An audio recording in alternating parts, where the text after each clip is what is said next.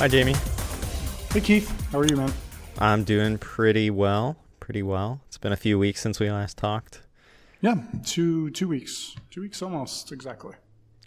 So how have your 2 weeks been?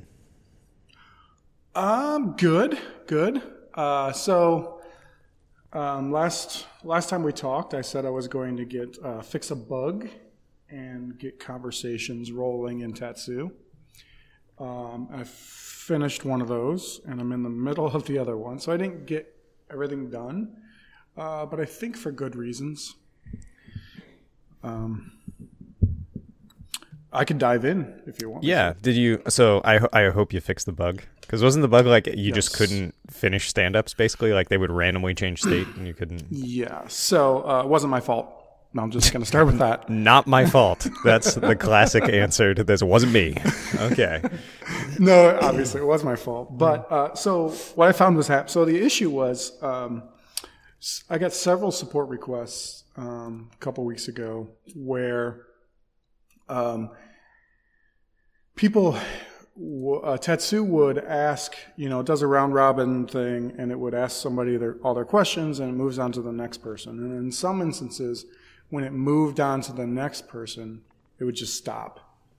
And I found out that it was because Tatsu uses the state machine, and so it would get stuck in this weird state and not be able to move on. After digging through like logs and talking with customers, I found out that the issue was when Tatsu finishes questioning a person, it moves on to the next person, and it moves from a questioning state back into like a started state, meaning like, hey, I'm moving on to the next person. And in between those two states, it sends out over Slack, it sends out a message saying, hey, now I'm moving on to person Y, right? Well, in that state, sending that API call to Slack would 500. Then the API call is just like sending a message to a channel. So that should not happen in Slack. Like Slack, every time I reach out to Slack, if you ever receive a 500 from Slack, obviously that shouldn't happen, right? In any API call. There's handled errors, but this is like an unhandled error. And what was weird, the reason I didn't really catch this right away is that the message would still go through. So it's almost like on their end they have like a retry logic saying, hey, the first time you sent this request, it didn't work. Yeah. So it gave you a 500, but then the message would still go through. So it's like, oh, there's like a 200, and the message actually went through. Okay. So, that sucks. That really kind of wasn't your fault. Did you have to change your message? Like you didn't change your API call at all, did you? No, there's nothing you can really do. Yeah. I just basically rescue those 500 errors and just kind of continue on so that the state changes. Okay. Because my problem was that the state changes. So anytime I do, not anytime, but in those critical situations when I send out messages over Slack, I just kind of swallow any exception that may come from that. So the bad thing is, a user may not get that message, and so they may not know it's their turn. Know that it's their turn, right? But they can always use a status command, and I haven't seen any of those issues pop up anyway from customers. So it was kind of a simple fix, but it took a while to get there. Yeah, it's hard to debug other people's systems. Yeah, and the other thing is I have to report that to Slack, which I haven't done yet, because they're always interested in hearing that stuff. So. Are you still running into it? Like if you look into your logs, are you still hitting that 500 pretty often? I haven't done that. I haven't looked in the logs. I should do that though, because I am logging the error if it happens, and then just kind of moving on. Yeah, I'd be curious to see if it's like still happening, or if it was just a weird intermittent issue that you sort of ran into with a bunch of your users and then it went away. Yeah. So when I'm logging the error, I'm not logging it as an error. I'm just logging it. So there's nothing that's coming through our error logger. Oh, So okay. I should change it to log the error. So it logs it as an error instead of just a message. Gotcha. Because that'll help me identify if it is happening still. So how was the rest of your week then? So you got the bug fixed. I got that's the a bug nice fixed like high pretty five. quickly. Yeah. So then I moved on to conversations. So last week I said, hey, in order to make this other stuff happen, Tetsu has to support conversations, which it hasn't done up to now, which is kind of, it's kind of cool, but kind of not cool. So, so I started doing, if you remember last week, basically when a message comes in, Tetsu determines if it's like a direct message to the bot and then kind of starts a conversation. And I didn't know, and then another message would come in which would be a reply to that message that Tetsu sent out. And then that would start kind of a conversation. And it would have these defined steps in the conversation. So if you imagine like a bot that said, hey, what is your size? And it would say medium. And then you'd want to say, okay, what color do you want? And they would say black. And then that would kind of finish their order if you think of a conversation like that. And so you have to know when a message comes in that, hey, you already asked them what size it is and that this is a response to that question. And then your next question should be X. So, and I remember we briefly talked about this, and I was obviously being a nerd. I'm always curious, like, oh, are you going to do the thing where you're like, does that answer even make sense for the question that I asked, sort of thing? Yep, exactly. So that's the part that I think makes this hard. Otherwise, you could make it a very like, if you say anything, I'm going to consider that the answer, and we're going to move on. But, right. Or yeah, what if that answer is something that branches off into other conversations? So you can have these like conversations branching from these other conversations. Yeah, that's complicated. I guess I've heard of this talked about as the conversational UI. Yeah. And yeah, this seems like it would be incredibly hard to engineer in a way that's like, yeah. Well, the conversation. Oh, go ahead. The conversational UI kind of refers to the new user interface of bots, and that's a very important thing. But yeah, this is getting into like how to build that conversational UI. So I went down to like, okay, how am I going to serialize this state of where this conversation is at? And I kept on trying different things. I would try, kind of a string representation of Ruby commands and just a bunch of weird stuff. And then so that took up like a few days, and I was like, this is stupid. What else can I do here? So I started looking at other things, and I thought of Factory Girl. And I was like, oh, how does Factory Girl handle this, right? Because it's pretty similar where you define a factory, and it has blocks and stuff. And so I thought, oh, DSL. And I kind of had a breakthrough with building conversations as a DSL instead of some sort of state. So basically, a message would come in. You would look at your conversations that you have built in a DSL and then follow, and then that would be able to follow through with that. Oh, that's clever.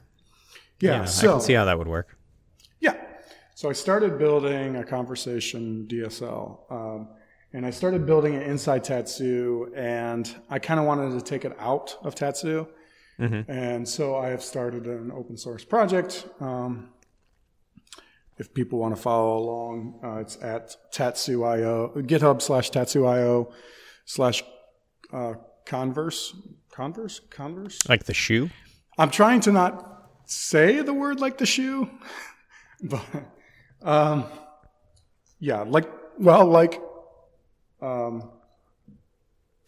yeah, I converse with you right now. Yes, exactly. There Converse. you go. I get you. Converse. Thank you.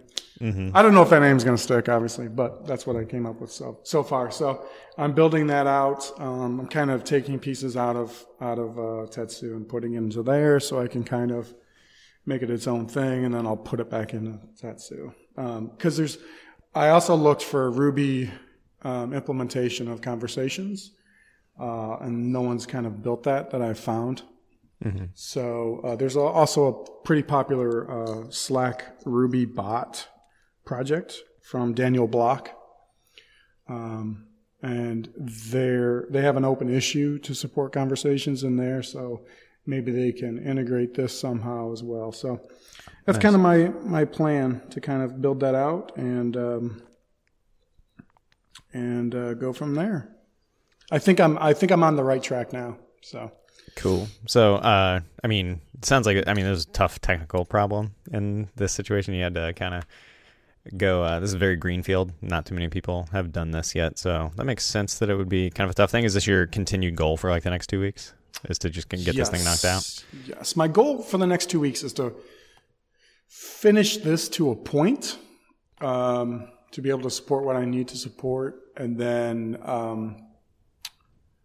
get it integrated with Tatsu and get the start command working for a direct message, so that people can just come in and say, hey, I want to start a stand-up early, and then Tatsu will say, well, is this for today or for tomorrow, based on where the state of the current stand-up for the day is. And then if they have multiple channels that they're in, so there's some situations where Tatsu has to kind of figure out what stand-up this is for. And so my goal is to be able to get that done, to be able to figure out what stand-up this is for. Oh, okay. Did you support multiple stand-ups for the same company when I was working on this with you? I kind of can't remember. I think so. I think you were part of that.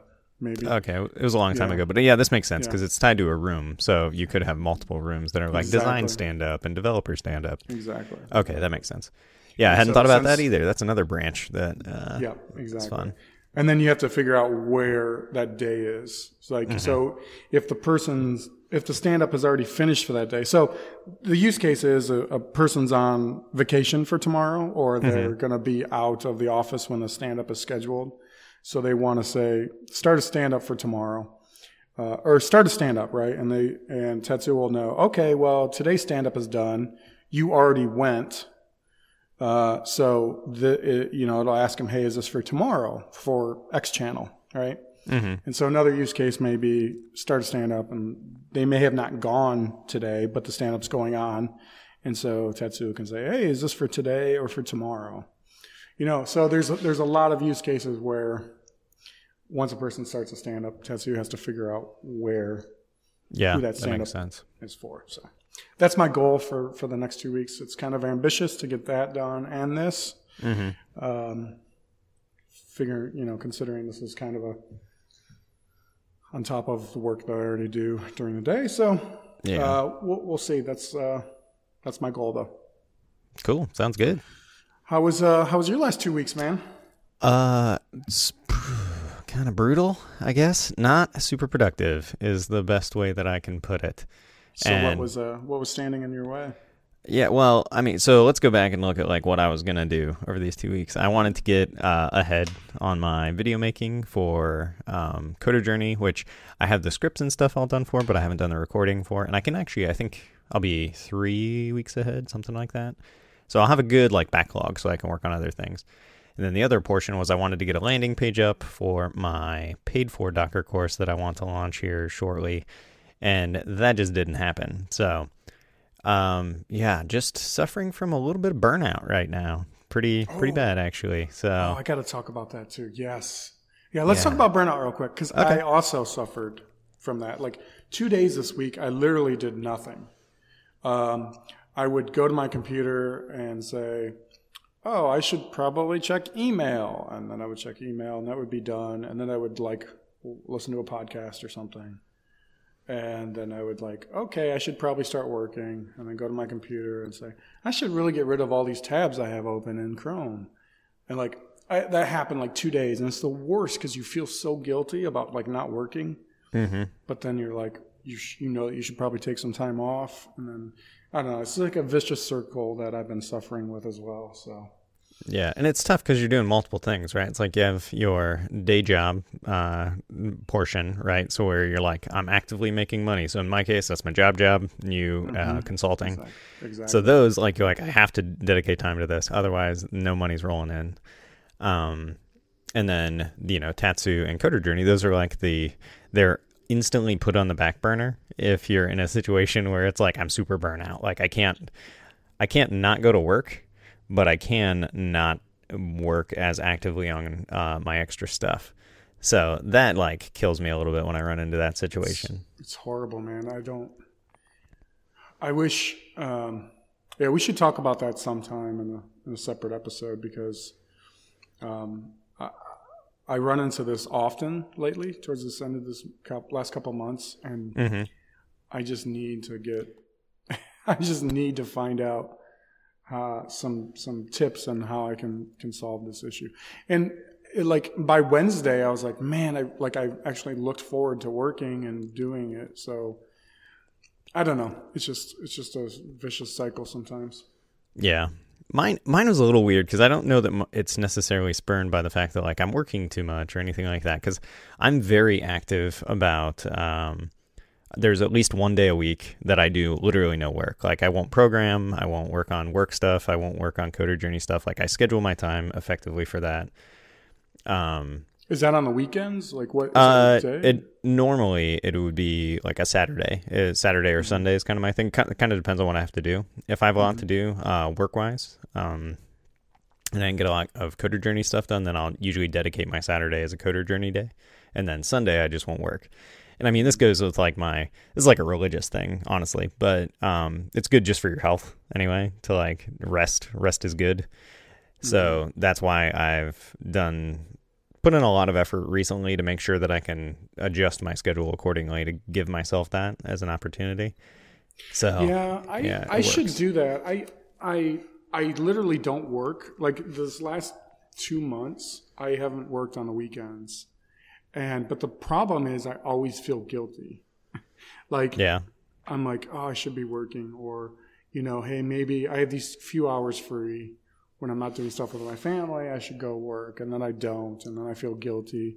And I think that kind of wears down on your energy a bit, that bleeds into like the rest of the week. So so I should try that. Just like, even if I have work and I want to work, I just gotta like, not work. Yeah, I mean, I think if you kind of acknowledge the fact that like this is for my own mental stability, like I'm not working right now for the sake of being a little bit healthier in that sense, then it kind of works out. And then me, obviously, I don't have a family really. Like I have a wife, and we go and we do stuff. But I work like 6 days a week, effectively, and then take one day off. And I don't work, that full sixth day or whatever, but that works out pretty nicely for me and keeps me pretty well and balanced. But the burnout, like this time around, I don't actually think was really related to like overworking.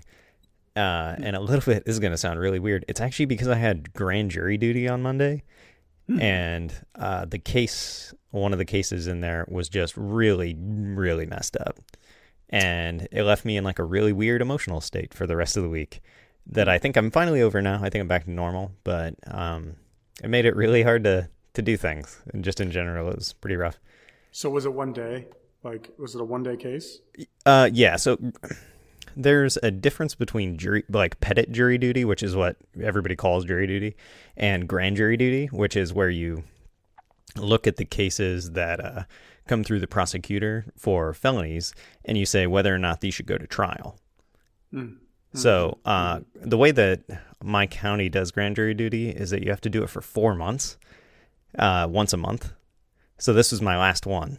And yeah, so it's multiple cases presented to you each day that you're selected. That sounds fun.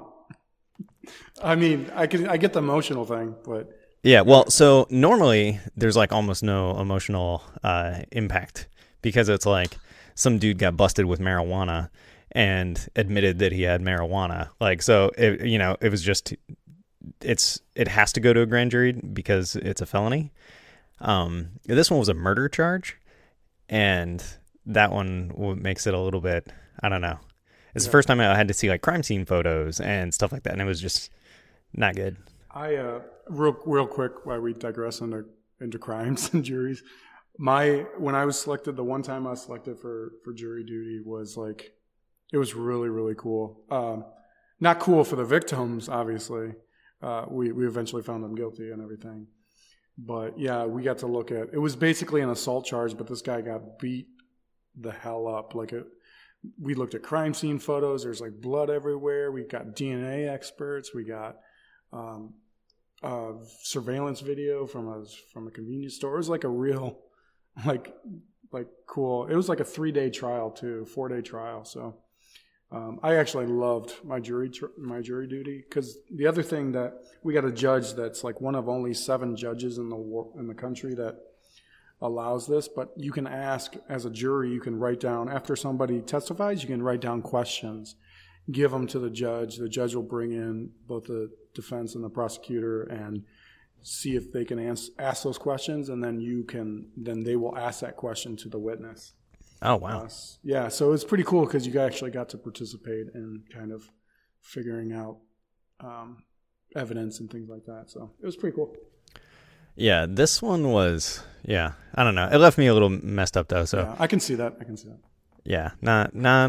I think I'm good now, though. I'm good. Feeling pretty good about this stuff. Mm-hmm. So I need to. Going into this next week's gonna be a little weird anyway. Just Kendra's gonna be super busy, so I have to like pick up the slack around the house just because she's doing some volunteer stuff.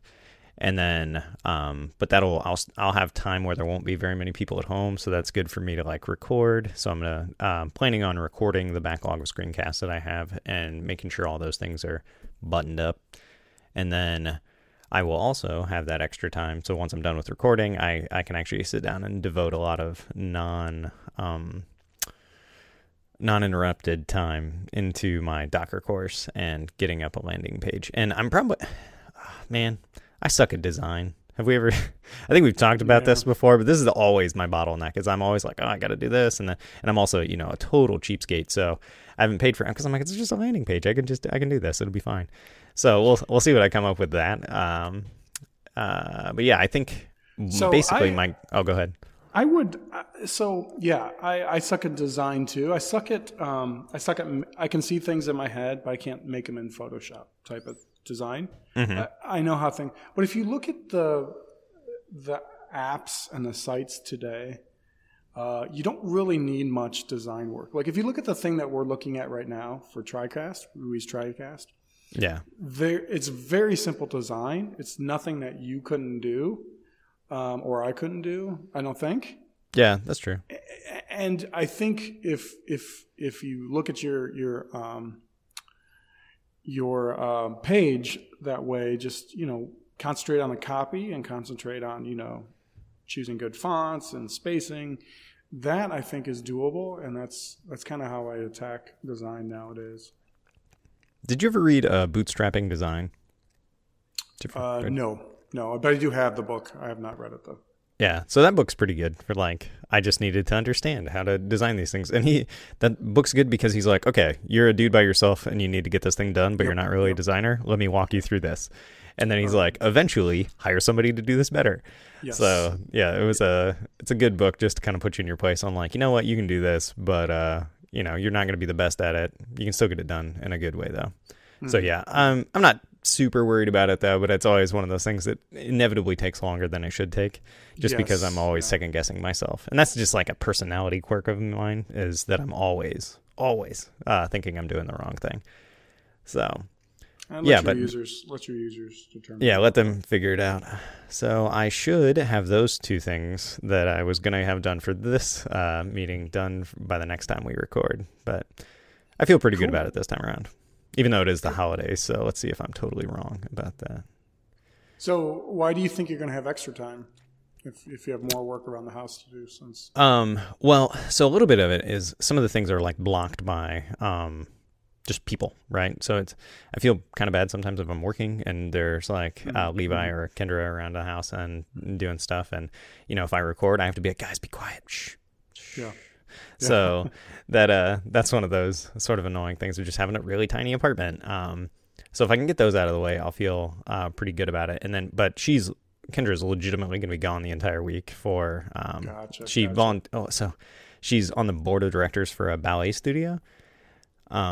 And they perform the Nutcracker. And so they have their rehearsals every single night, basically this week. And then they have performances on the weekend and stuff like that. So I'll have my Saturday will basically be all mine, and she'll be gone that whole day. So I'll dedicate that as a day to work. And just that day by itself should be enough for me to get all my Docker stuff done.